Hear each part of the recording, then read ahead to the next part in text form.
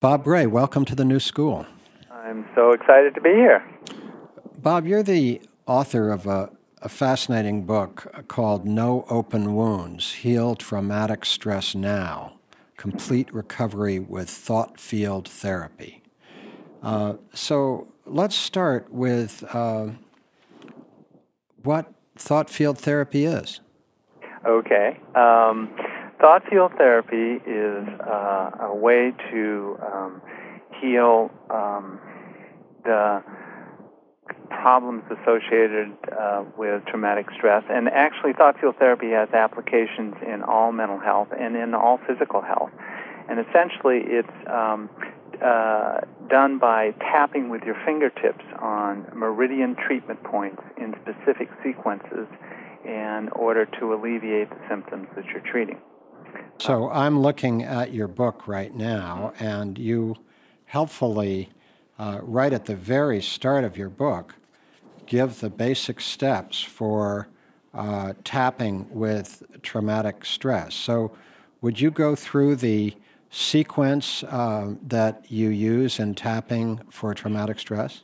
Sure, and I would invite anyone who listens to this to experiment for yourself with this.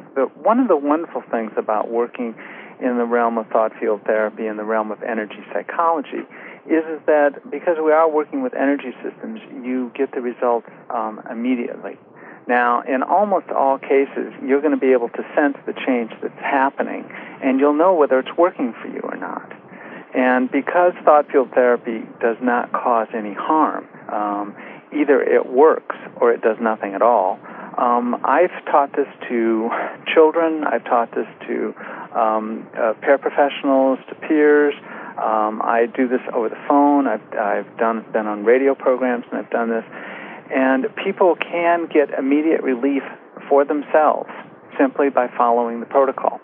So let's imagine that a listener wanted to know how to do it. Why don't you just walk us right through it? Well, I would start by, I would say, now, one of the beauties of it is that you don't have to do any kind of disclosure.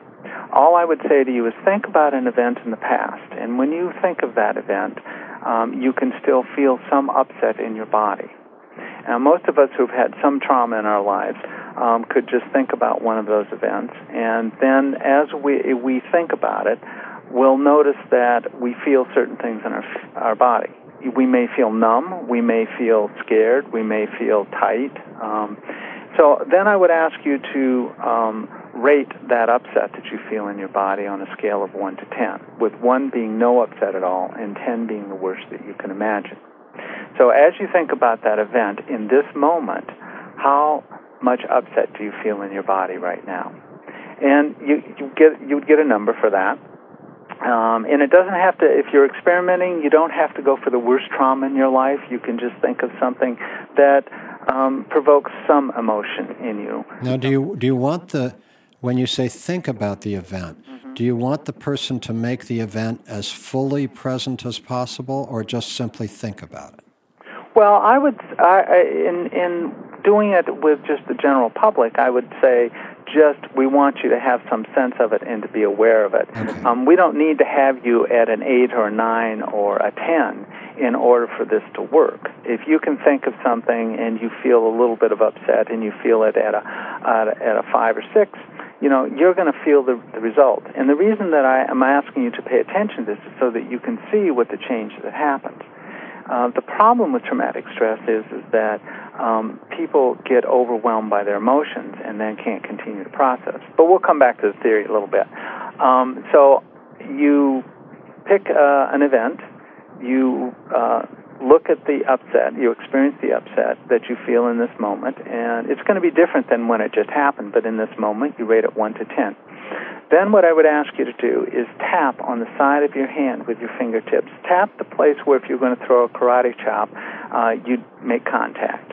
So you tap there, and then with your fingertips, tap underneath your nose, right on your upper lip. 10 times each time, right? About 10 times.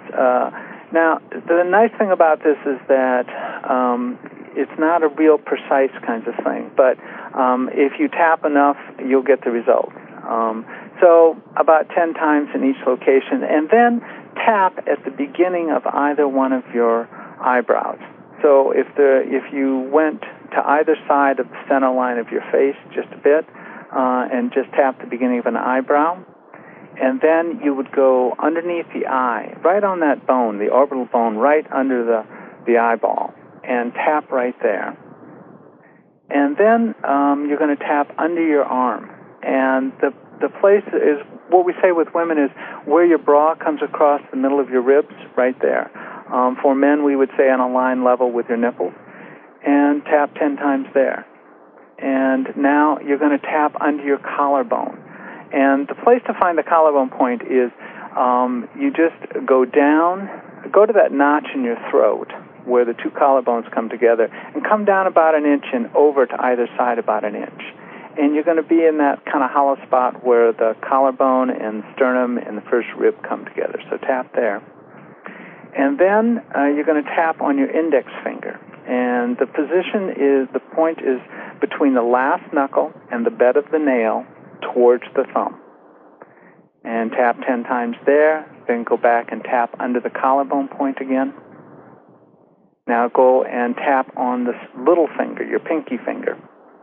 And again, between the last knuckle and the bed of the nail, slightly towards the thumb. Now once you've done that, then you're going to look at the back of your hand, either hand, and if you look at the two small knuckles, your pinky finger and your ring finger knuckles, and then slide towards your wrist about a half an inch, just tap that point. And we call that point the gamut spot. So you just tap there and keep tapping while you do 9 things. This is called the 9 gamut series. So while you're tapping, you're going to close your eyes for a moment. Go ahead. Now open your eyes. Now hold your head relatively level and just drop your eyes down and look to the left. And tap there about 5 times. Now look over to your right and down. Now what you're going to do is, this is the hardest part. You're going to keep tapping, and you're going to whirl your eyes in a circle all around in one direction. And then after you get all the way around, you're going to whirl your eyes in a circle in the other direction, all the way around. Okay, and now while you're tapping, you'll hum a couple of bars of any tune. And it doesn't really matter what tune, just you want to be musical. And then count 1, 2, 3, 4, 5, and then hum again. And now we're going to repeat the tapping we did before we started the 9 gamut series. So you tap the side of your hand. Now tap under your nose. Tap at the beginning of the eyebrow. Tap under the eye. Tap under the arm. Tap under the collarbone. Tap on your index finger. Tap under the collarbone. Then tap on your little finger. And then tap under the collarbone. Next thing we do is simply ask the person to recall the event that they started with.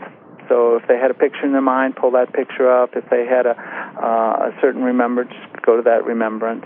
And then, as they did before, go back into your body and check what the level of upset is that you feel in your body. And then you can rate that again 1 to 10. If it drops, then and not at a 1, then you can just repeat the pattern again. If it dropped but it didn't go all the way to a 1, repeat the pattern again. And the beauty of this is that you can't hurt yourself with it. This is the most simple thing that we do with thought field therapy.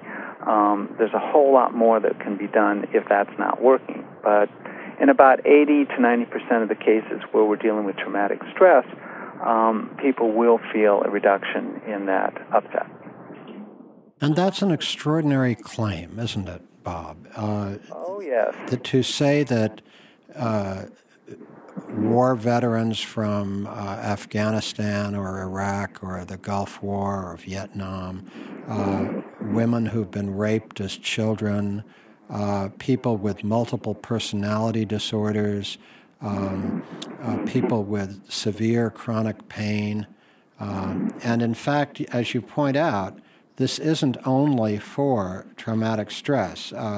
You have other sequences of tapping for other conditions. Right. So could you list the other conditions where this approach works? Just a little bit, because I want to be clear with you about if somebody has a formal diagnosis of post-traumatic stress disorder, it means there's a whole syndrome of symptoms that they're contending with. And what we've just done will eliminate the overwhelming emotional distress associated with that particular memory, that particular event.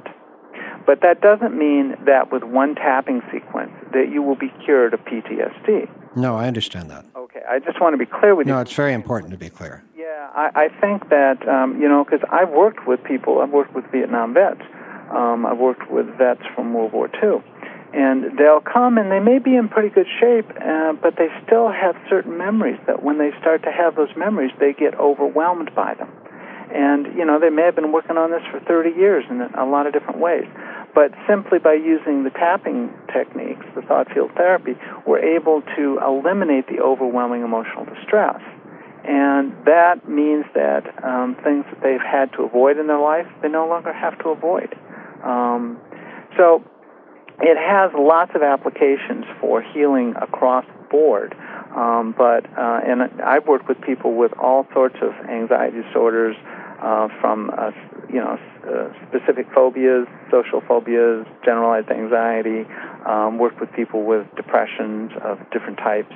I've worked with people with chronic physical pain, and this is very good for eliminating pain. In many cases, you'll get a result that people haven't gotten anywhere else.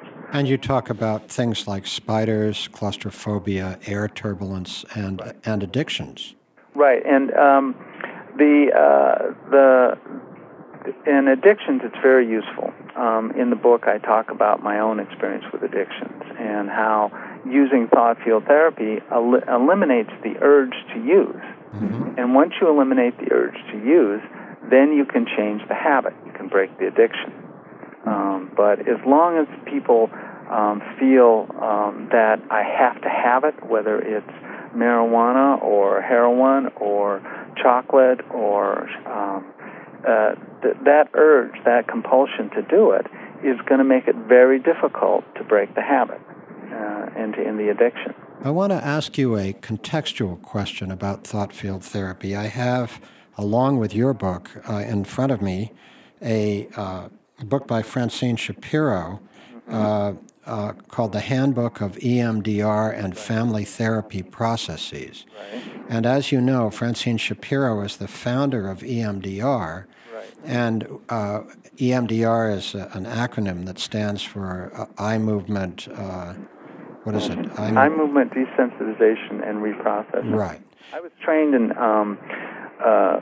with Francine's in the early 90s when it first was coming out, and I learned EMDR, and I actually used it for several years before I learned TFT. So I want to ask you to compare and contrast EMDR and thought field therapy, because what's fascinating to me is that the same elements of, in other words, thought field therapy, its focus is the tapping, but it also uses, as we can see, eye movements and tonality in the humming.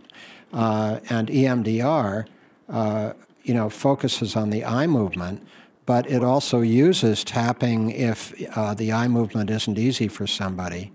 So the tapping that's done in EMDR is bilateral.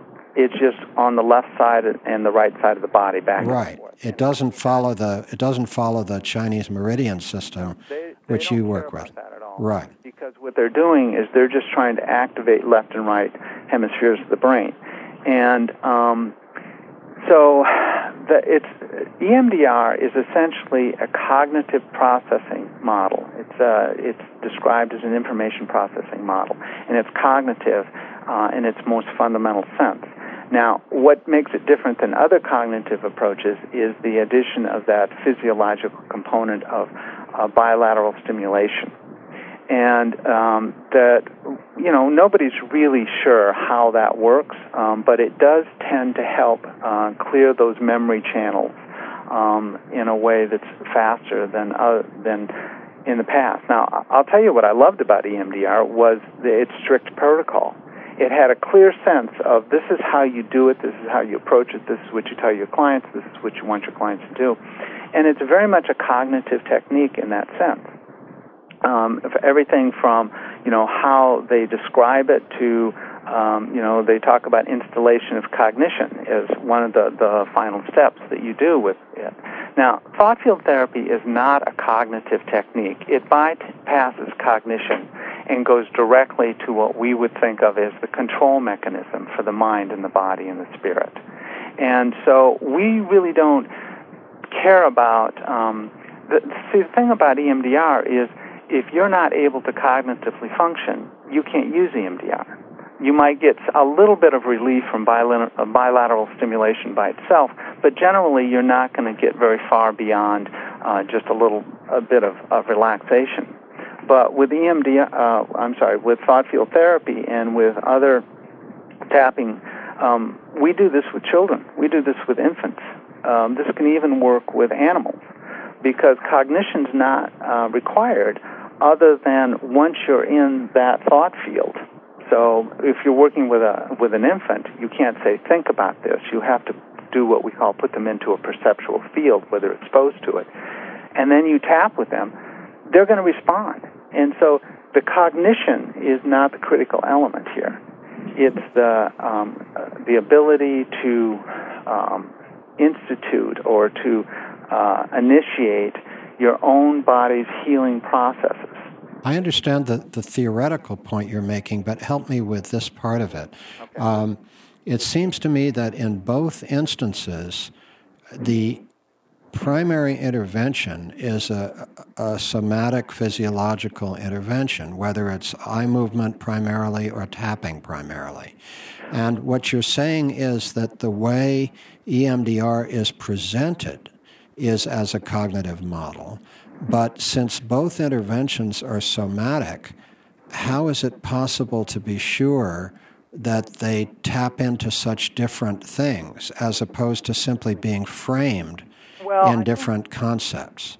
One of the things that I will say to you is that what you see in my book is the most simplistic application of thought field therapy, and that it would be, I think, a misrepresentation to say that if you understand the content of what I'm presenting there, that you understand what underlies thought field therapy. Mm-hmm. One of the difficulties is for example, you're saying that it's somatic. Some people are saying that it's energetic. Mm-hmm. And so what happens is people describe thought field therapy as an energetic technique.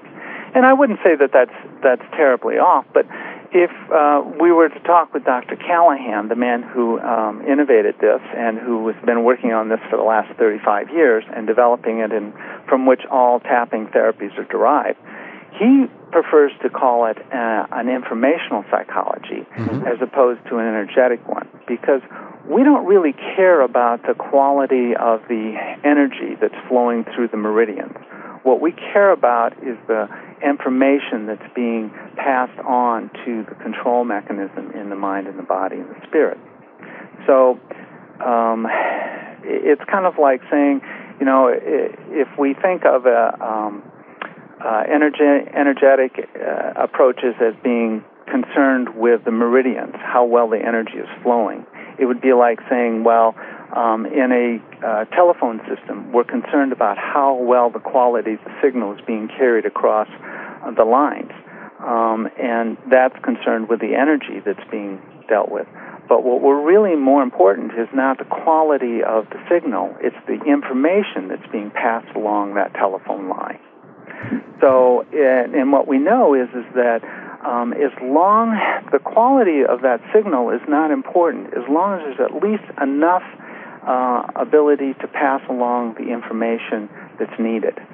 And that's kind of how what we're doing is we're looking at, by tapping on those meridian points in specific sequences, is we're passing information on to the control mechanism in the mind and the body and the spirit. Now, in addition to thought field therapy, you also work with something that you call NOW, which I understand is your own framework. Is that correct? Right, and noun is simply a theoretical or a model for approaching traumatic stress.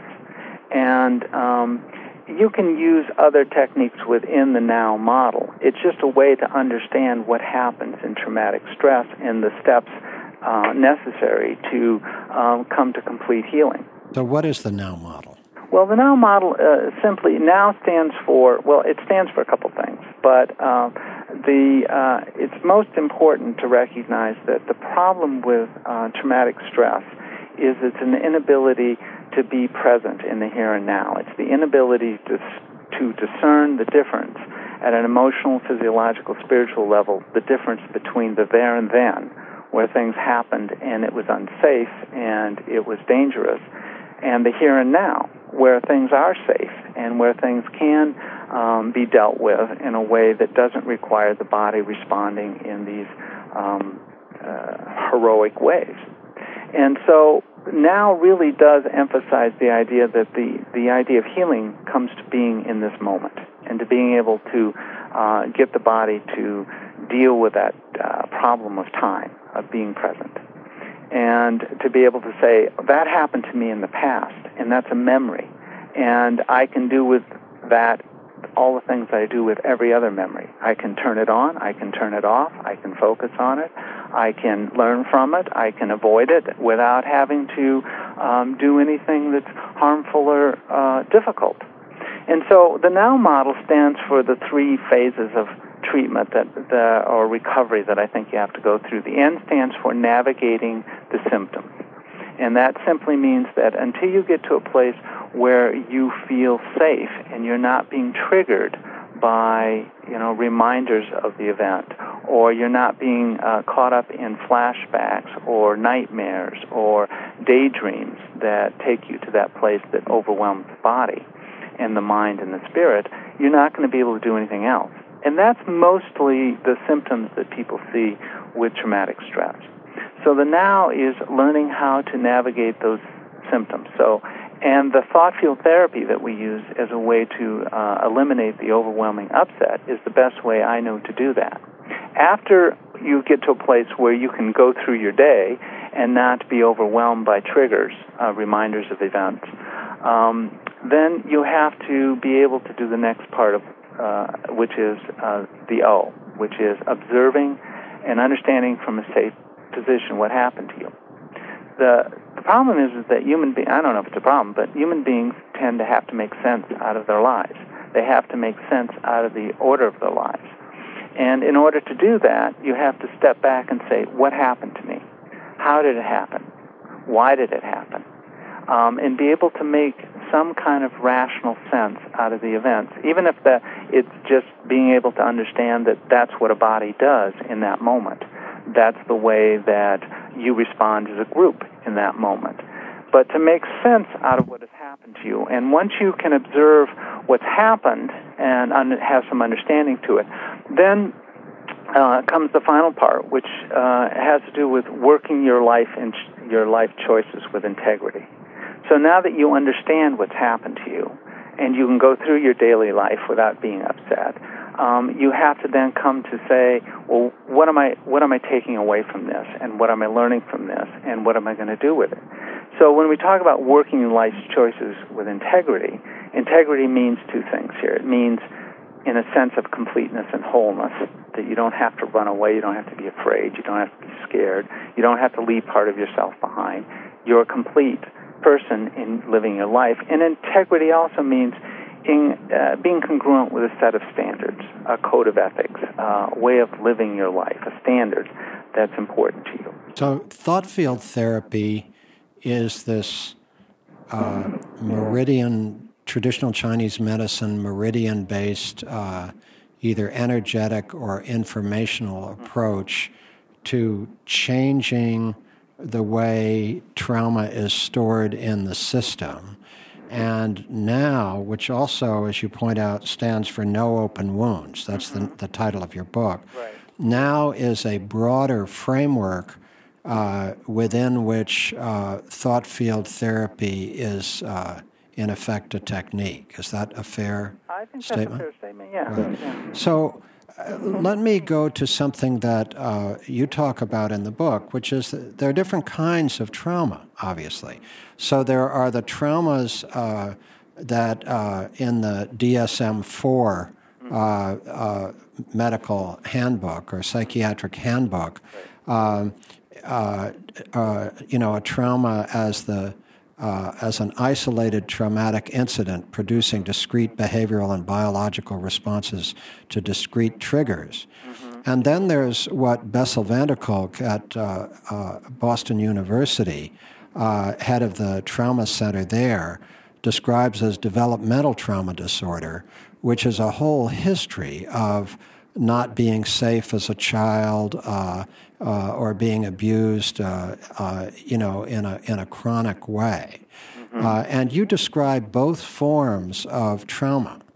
So what is the difference between working with someone who has a discrete adult trauma and working with someone who has developmental trauma disorder, which, by the way, is not recognized by the DSM at this point, and van der Kolk and others are working hard to get it recognized. But somebody who has a developmental trauma disorder and a whole history of being unsafe in the world. What's the difference between working with people in those two situations? Well, it's very interesting that you bring this up because this is a controversy in the field. And right now, as they begin to look at writing the next edition of the Diagnostic Statistical Manual, they're considering several things. One is that should trauma be a category in and of itself? Right now, it's categorized under anxiety disorders. And so there's a whole question about, is trauma a different order, a different quality of disorder than what you get with a generalized anxiety disorder? It's also interesting because some of the discussion is around that question of what is trauma. And there's some trying to get more clear about what is acceptable as that definition. And there's some discussion even of removing that criteria completely and simply saying, if you're overwhelmed by an event, it's a traumatic event. I think that the difference, I'll get back to your question here, I'm sorry, is that think of it this way, that if, let's say that I'm in an automobile accident and I've had a relatively well-supported life. Parents loved one another, loved their children, thought it was important to protect their children, and I've gone through life pretty much unscathed, and I have an event. What's going to happen is that I'm going to be able to process that in the context of a different worldview than what would happen is if I had spent my life in a situation where there was constant activation of those systems necessary to keep me alive. So it's kind of like if you think about it in terms of brain circuitry, what happens is in a moment of life and death, when we feel that we're horrified or we're fearful or we're hopeless, and in that moment, what happens is our body activates a whole series of systems. One of the things it does is it activates the sympathetic nervous system, which is the fight or flight, right? And so we learn then using that energy and that power to get ourselves into a safer place. Now, if that happens just one time, then we're able to just recover fairly normally. Given a little bit of time, a little bit of restoration, we're going to come back to our normal operating. The parasympathetic system is going to kick in, and it's going to balance out. The problem is that in this developmental stuff that you're talking about is that as a child, you're constantly being activated because you're not safe and because there's numerous triggers going on around you. Either you're being assaulted yourself in some physical, sexual, emotional way, or somebody you love is being assaulted that way. I mean, I was sitting and talking with a woman last night who very appears, she's got a PhD, she's very successful, but when it gets right down to it, she watched her father beat her mother from age 6 to about age 10. And she just is so frightful because she's so easily triggered into that state of it's not safe. And in many ways, that becomes her steady state, is the world's not safe, and her body is always reacting as though it is. So part of the difference is that when you're dealing with somebody like that, you have to help them find a way to create a sense of safety in the world, both emotionally, spiritually, and physically, so that they're not being so easily triggered and they can relax. When you're dealing with just a single incident, that's a whole lot easier because the body is designed to recover from that. I mean, the definition of post-traumatic stress is that you have to have it for at least 30 days because most people don't. If you have a single event, you can expect that, you may have some images in your head that night as you go to sleep. It may be there for a couple of days. You may be on edge, but you're immediately going to start to recover. And within 2 or 3 days, you're going to be better. And that's why you can't diagnose somebody with a traumatic stress in the first 3 days. And they can't even be diagnosed with post-traumatic stress for the first 30 days because the expectation is that the body does heal, the spirit does recover. And the problem becomes when it doesn't. And so by using thought field therapy and some supportive techniques, you can speed that process and eliminate maybe that few days of bad feelings. But the problem becomes if somebody has had this, what Van der Kolk describes as extreme stress disorder over a lifetime, this developmental problem, is that the body doesn't know how to recover. And so you have to go much further in terms of helping it create some new circuitry is the way to think about it. Yeah, that makes lots of sense. So let's step back from this approach for a moment and EMDR, which is a parallel approach, if somewhat different. But consider for a moment with me all the different approaches that are taken to trauma therapy. So, for example, there's drama therapy and theater therapy is a really serious approach. Right. There are a lot of things that focus on narrative, transforming narrative. There are other things that focus on meditation. Mm-hmm. There are other things that focus on group process and sharing experience. Mm-hmm. Help us make sense of the whole enormous range of approaches that have been taken to working with trauma, and whether there are certain core themes that you see or some ways of organizing all these different approaches as we seek to understand this really fundamental question, which is when life fundamentally disrupts our capacity to take things in, and there are consequences that go on for years and years. How do we understand the extraordinary range of approaches, to say nothing of pharmacological approaches, that people have taken to this? Well, I would say to you that at the core, it's all basically the same thing, which is this ability to make sense out of your experience and to be able to gain control over the choices that you make in your life. And that whether it's drama, where you can work it out by, there's been great stuff done with the lost children, and in communities where they don't have therapy to help people create a way to make sense out of what happened.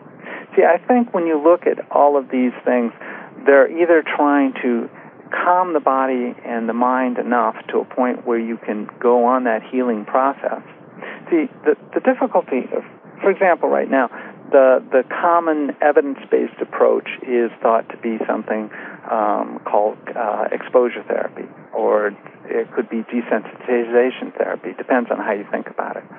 And you know what? That stuff works good because if you can tell your story and you can go through the process and get comfortable with what happened and your understanding of it and your ability to express your thoughts and feelings about that, you are going to be better.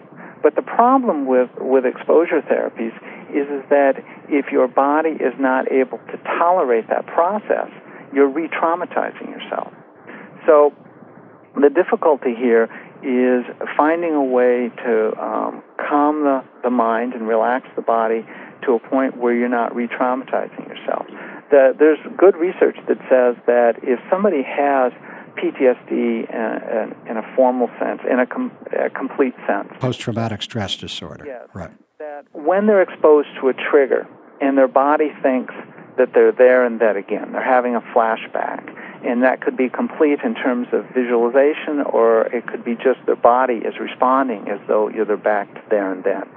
The problem is that your body secretes the same chemicals it did there and then. You have the same physiological response. And the problem is that activation of the sympathetic and that whole hormonal response causes damage to the body. And it causes, and it sort of emphasizes again that you're in an unsafe place. And so the problem is that when the body responds that way, you're causing more damage, and then you only have a couple of choices. One choice is that you shut down. Another choice is you run away. And so the problem with all of these other approaches, including EMDR, and I have a great deal of respect for it, is that you have to be very skillful, because if you trigger somebody into a state where they're feeling like they're in a life and death kind of event, and their body's responding that way, and they want to get out in that same way, you have to know what you're doing with it. That's the reason that EMDR requires that you be a licensed mental health professional in order to be trained in it, because you're never quite sure what you're going to trigger or where that's going to take, and you have to be able to stay with that person to bring them back to a place where their body balances again and their mind calms again. And that's very helpful to understand. So what you're saying is that even while thought field therapy and EMDR use, as we've said, some of the same techniques, tapping, eye movement, tonality, and so forth, the difference among the differences, there are many differences, but one of the key differences is that thought field therapy does not require triggering or bringing the person close to being triggered into a recurrence of the trauma experience. That right. you can work with much lower levels of arousal, right, and still see consequences. Right, and the thing is that you can use the thought field therapy to reduce that arousal in moments. So even if I say to a client, I say, think about that particular event or that situation, and they begin to feel the upset, we're going to stop it immediately with the tapping. And that's the beauty of it, is that it doesn't get you into this place where you're overactive and your system is trying to recover, and it takes you 3 days to calm down again. But doesn't the EMDR also start calming you almost immediately? I'm sorry, can you say that again? Yes. Doesn't the EMDR start calming you in the same way almost immediately? How is it different in that respect? Well, I'll be honest with you here, and I think to be fair to EMDR, I'm not currently an expert in EMDR. Okay. I learned that many years ago, mm-hmm. and all I can tell you is that I won't say that it doesn't do that, but I'll say to you, I've been on site many times working with people doing crisis intervention, and I'll just say, here, do this with me, and I'll just have them model the tapping pattern that I did for you, and they'll immediately calm down. It doesn't require any explanation. It doesn't require any kind of setup. It just, tapping in the right order does that. And that's the beauty of TFT, is that you can do it for yourself. I just last year I went to Uganda with a team of people from the Association of Thought Field Therapy Foundation, and we were there, and we were co-sponsored by the Catholic Diocese, and we were in the western edge of Uganda. We were on the border with Democratic Republic of Congo, And we worked with communities there, and we were able to train over 300 people in how to do basic thought field therapy. Now, the beauty of this is that this is a region that has been terrorized for years. This is a region that has very little resources. The communities we stayed in didn't have electricity, didn't have running water, but they did have a good sense of community, and we came together and we trained over 200 people at one time in one location in how to do this. It's a 2-day training. And then what we did is we took 60 of those people, put them in teams of 2, and invited through the radio and through others the rest of the community. If you have trauma, if you have pain, if you have upset, come and let your community help you. And so we had another 300 people come the next day, or over the next couple of days, and they were able to treat them, to give them some relief from traumas that they'd had for, 10, 15, 5 years, and suddenly that would be gone. Mm-hmm. And the beauty of thought field therapy is because it doesn't cause harm. You can train anybody who wants to be a helper, and can begin to do that. So that's very powerful. I mean, we probably reached 700 people in the couple of weeks that we were there, in terms of providing them with a way to deal with things that had been, running their lives for years. Those fears, that avoidance, that sense that they can't ever be safe again. In the book, you have a very powerful story. It's an extreme story of a woman with multiple personality disorder and how you treated her. Mm-hmm. Could you briefly describe her situation and what it was that you did? Well, this is a woman who's been in and out of psych hospitals her whole life. She's in her 40s. And when she came to see me, she was struggling to get off medication. The problem with multiple personalities is you give a medication to one personality that's maybe depressed, and the problem is that another personality may be an anxious type. And the antidepressant medication doesn't help the anxious type, and if you give them an anxiety medication, it doesn't help the depressed person. So medication is very difficult when working with multiple personality disorder. So she was trying to get off that. So the problem is that what do you do when you begin to get upset, when you begin to feel like you can't cope?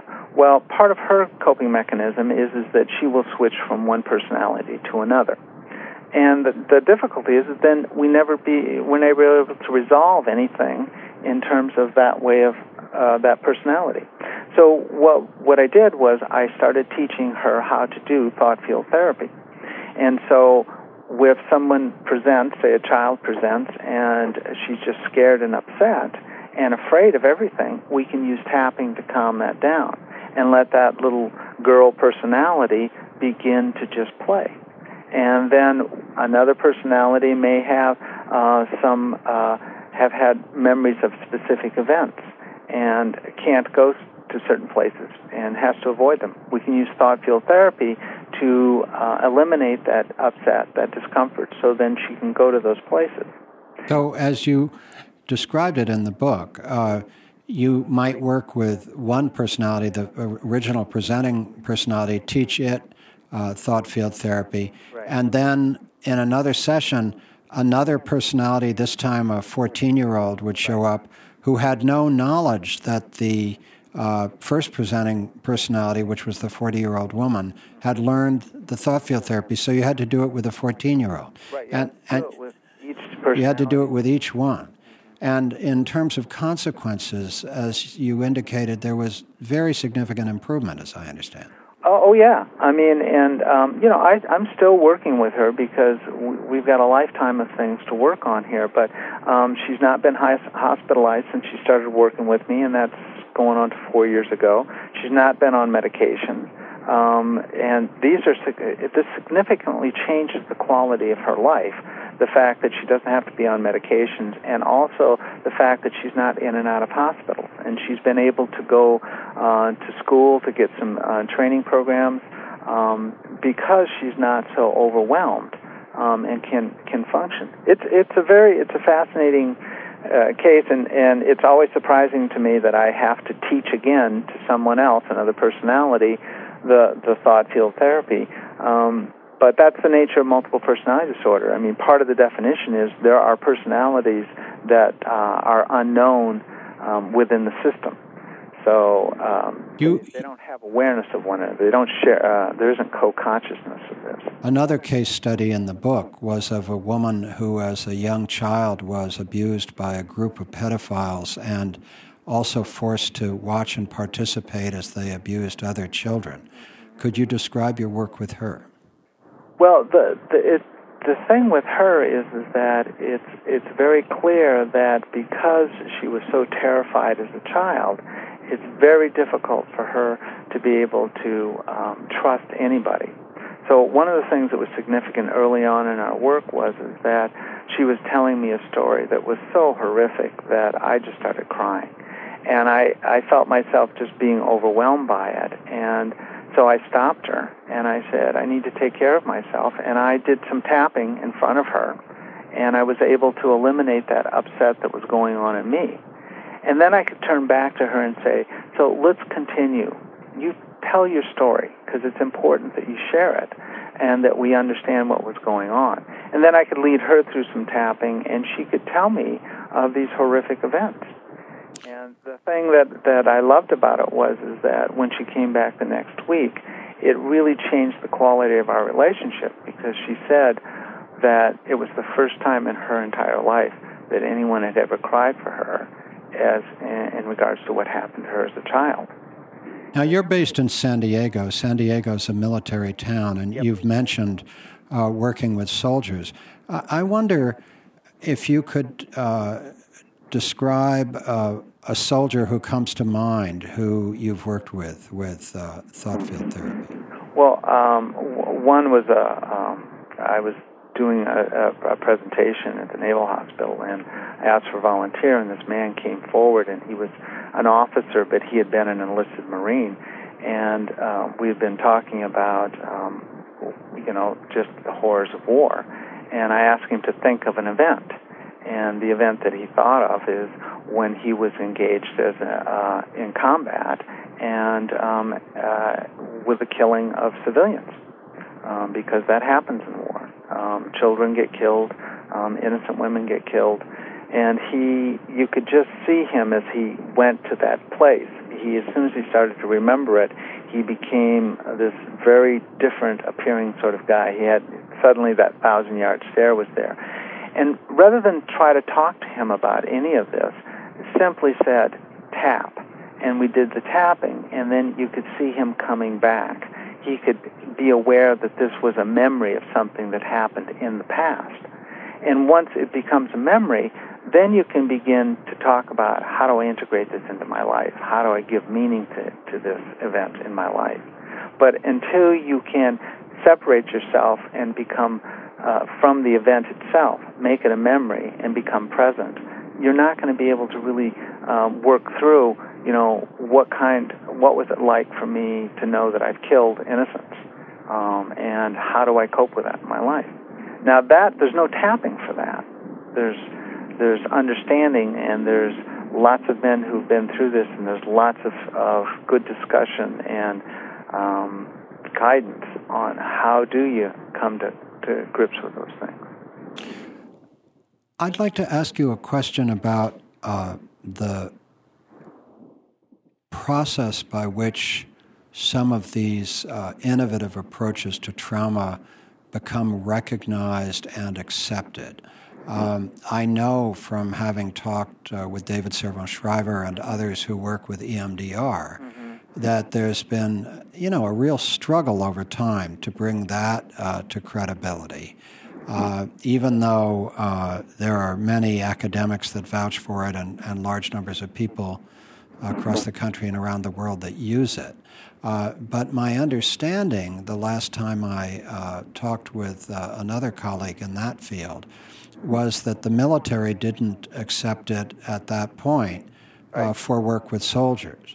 It's not considered evidence-based approach. It's not considered evidence-based. So has thought field therapy had an easier or harder trajectory? Oh, much harder, much harder. See, the thing is that at least with EMDR, you have a theoretical base that people can relate to.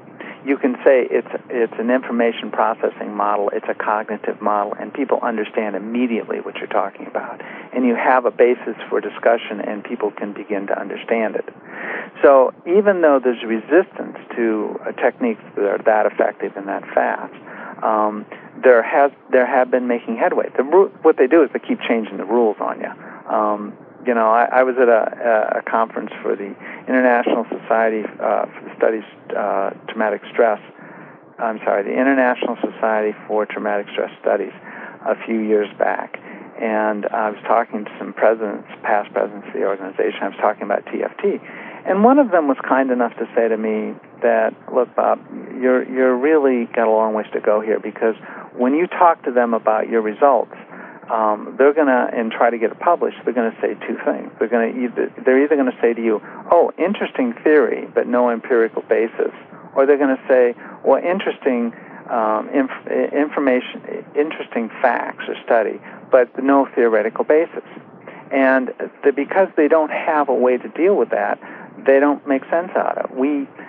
If you ask someone to peer review one of our studies, if they don't know something about informational psychology or energy psychology, you'll get them saying things like, "Well, you want us to believe that this is based on meridian treatment points. Well, nobody's proved there's meridian treatment points." I mean, that's the kind of thinking that goes on in mainstream academia around trauma.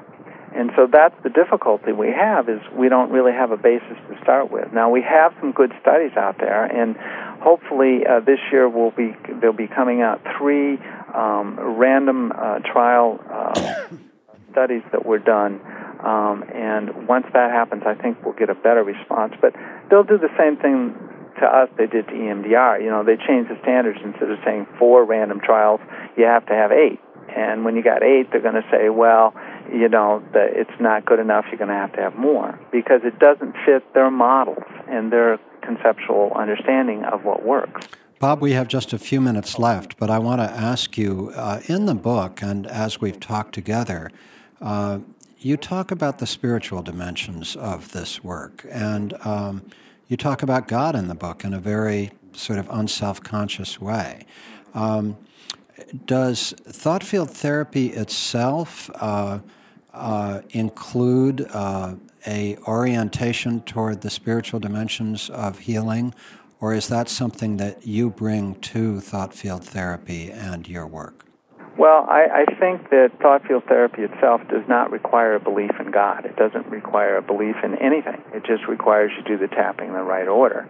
I think that there's no need to have God as an explanation for how it works or why it works. I think for some people that's helpful for them to have a sense of a bigger picture. I guess for me the spiritual piece of this is a recognition that there is some order to the universe. If there wasn't some order, then TFT wouldn't work. What is your own belief? What is my own belief? Mm-hmm. I believe that there's an order to the universe, and I believe that I have limited access to understanding and knowing that on this plane.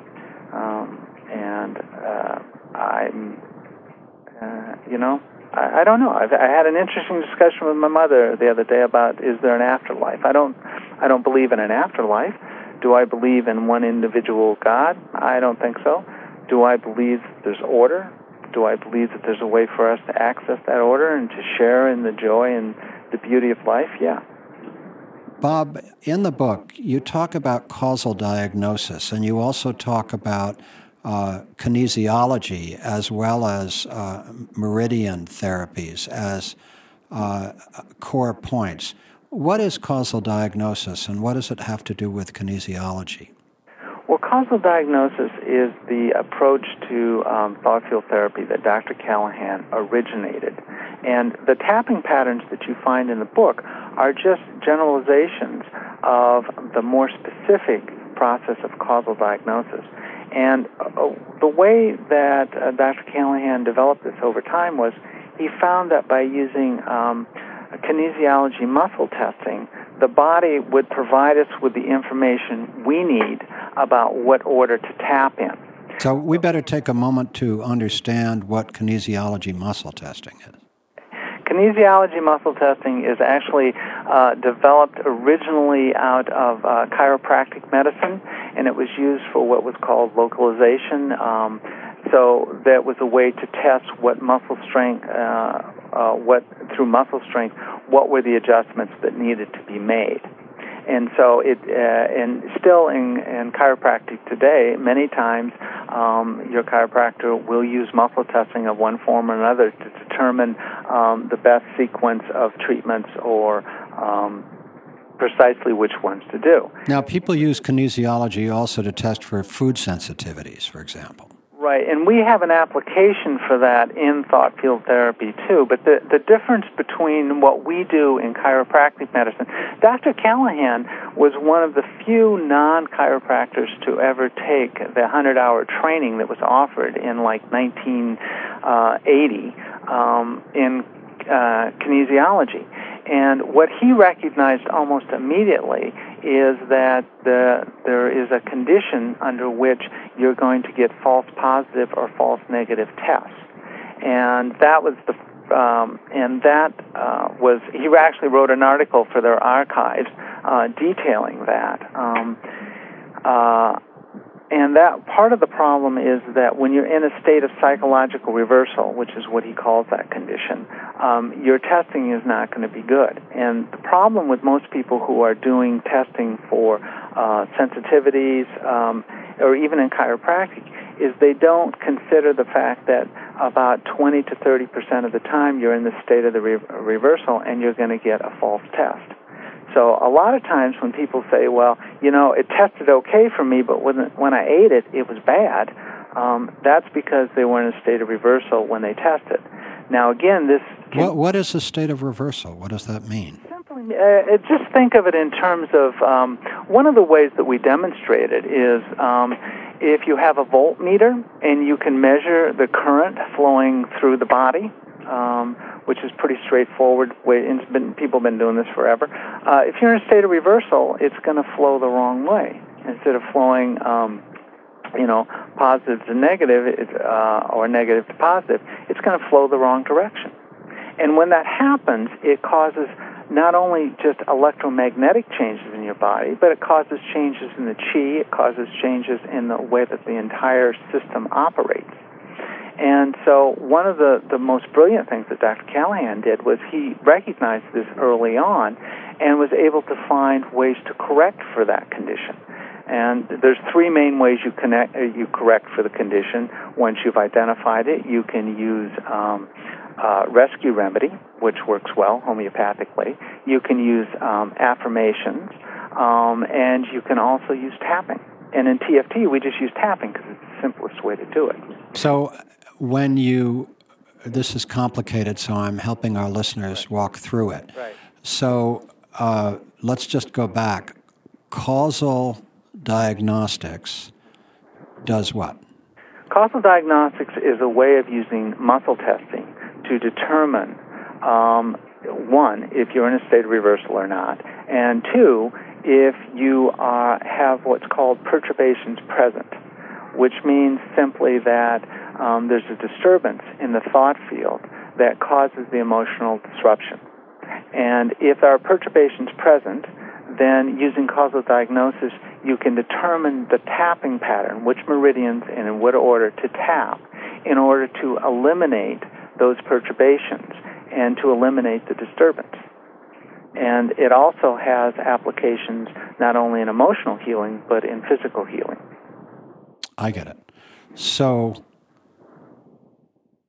the role of causal diagnosis in thought field therapy is to help you determine whether you're in the state of reversal. And if you are in the state of reversal, then you can use a homeopathic rescue remedy, or you can use affirmations, or you can use tapping. And in thought field therapy, you usually use tapping. Right. And it also, in addition to helping you decide whether you're in this situation or not, Right. it also helps you determine which patterns of tapping will be specifically useful to you. To eliminate the cause of the upset. To eliminate the cause of the upset, which is called perturbations present. Right, in the thought field. Right. And the thing is that you want to eliminate the reversals so that you can trust your testing, so you get accurate responses from the testing.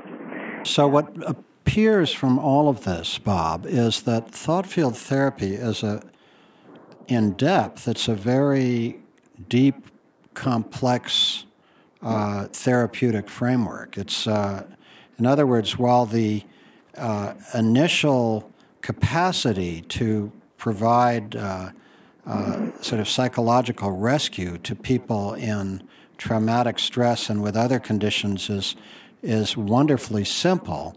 Right. Lying behind that simplicity is a theoretical depth and a set of clinical interventions and diagnostic ideas that are deeply complex and must require a lot of training to understand and implement.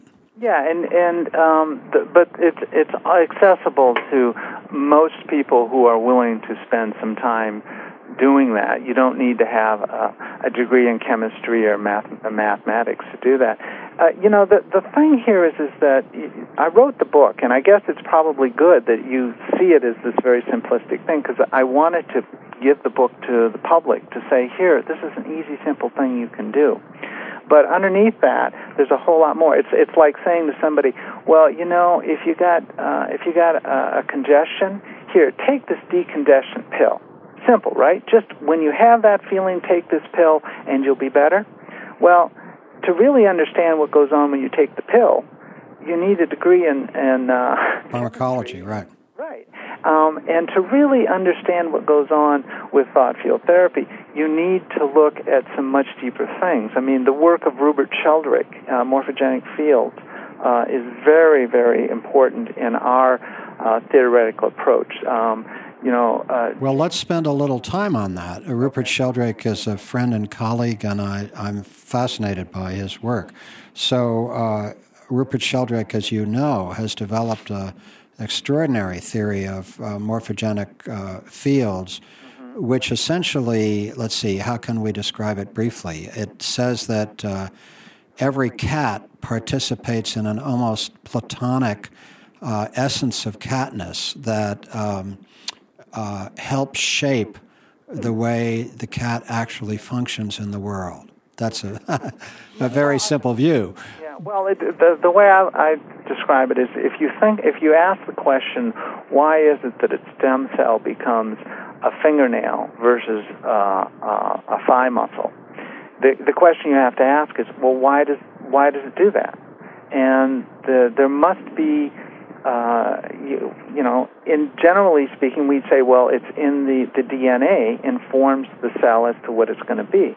But that argument falls apart as soon as you say, all stem cells have exactly the same DNA in them. And so Rupert Sheldrake would say there must be something else that informs that cell as to what it should be in terms of the body tissue, in terms of the organ, in terms of the species. And he would say that information is something called a morphogenic field. Right, and exactly. You can have morphogenic fields for cells. You can have morphogenic fields for organs, for species. It's like we as humans all share some morphogenic field. So how does that relate to thought field therapy? Well, you have to begin to understand that if there's information, a morphogenic field is really an information source that we tap into. And that if there's a discrepancy in that information we're tapping into, you're going to get a problem in the result. So the way I describe it is I say, think about this way, that a thought field is like, think of it as a blueprint. So a thought field is a piece of paper, and on that paper you put some information. You put lines and numbers that describe a vision, a thought, information, right? And if that information is accurate, when you take that blueprint and you build a building, it's fine. But assume that the 3s and 8s get transposed in the blueprint. Well, then we would say that there's disturbance in that thought field. There's a perturbation in the information. And if you try to build that building, you're going to have a mess. But if you go back with an eraser or run the program again and you correct that perturbation and you get 3s and 8s right, then when it manifests, when it builds, you're going to have this wonderful structure. Now, if you begin to understand that that's what we're doing in thought field therapy, is we're removing those discrepancies, then the question becomes, well, where does this all exist? Well, Roger Callahan would say that it exists through morphogenic fields. And so did he run into Sheldrake's work early in his work, or did it become something that was added on later on? Oh, he's known about Sheldrake for 20, 25 years, and he actually he tells a story about he did treatment for one of Sheldrake's nannies one time, who had a terrible phobia and was able to eliminate the phobia in just moments.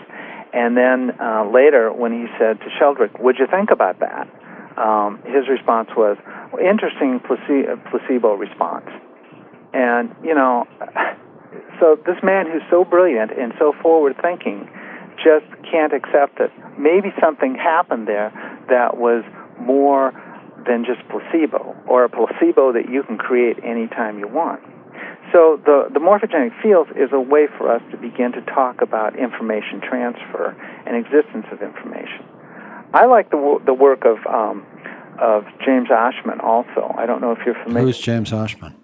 James Oschman wrote the book Energy Medicine. It came out before Donna Eden's book, and he's written several books. He's a brilliant man. He was a biologist for years at Woods Hole, and then retired, went to the library for 10 years, came out and started saying, let's put this all together.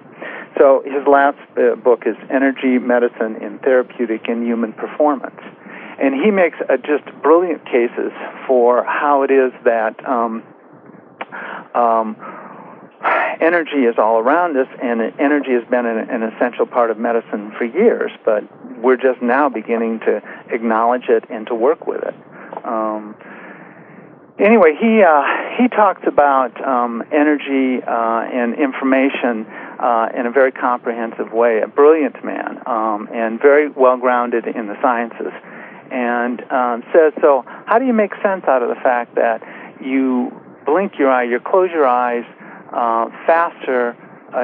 He talks about one of his mentors was a Nobel Prize laureate who worked with muscles and neurology, and he always dealt with this problem of, so if you're on your moped and a fly comes and touches your eyelid or touches your eyelash, how is it you manage to close your eye faster than that fly hits your eye? And he says, because when you do the math, what you find is that if you look at the speed that neurons move and that muscles move and all of that, it doesn't work. There must be another information source that's guiding the body's response. And he has lots of examples like this. But what he talks about is the fact that we are energetic beings, and that understanding that allows us to look at healing in a very completely different way. Roger Callahan's wife, Joanne, had stage 4 non-Hodgkin's lymphoma, and she was diagnosed pretty late on, and she's still alive today. My goodness. Yes, and she will tell you that it's their belief that it's the thought field therapy that has kept her alive. And she's completely recovered. She's healed at this point. And we've worked with a number of people with cancer, with chronic diseases, and have been able to help them.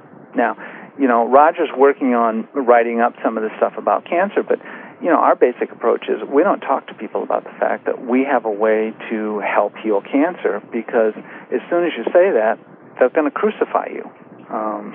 Because, traditional medicine is not going to want to hear any of that. Mm-hmm.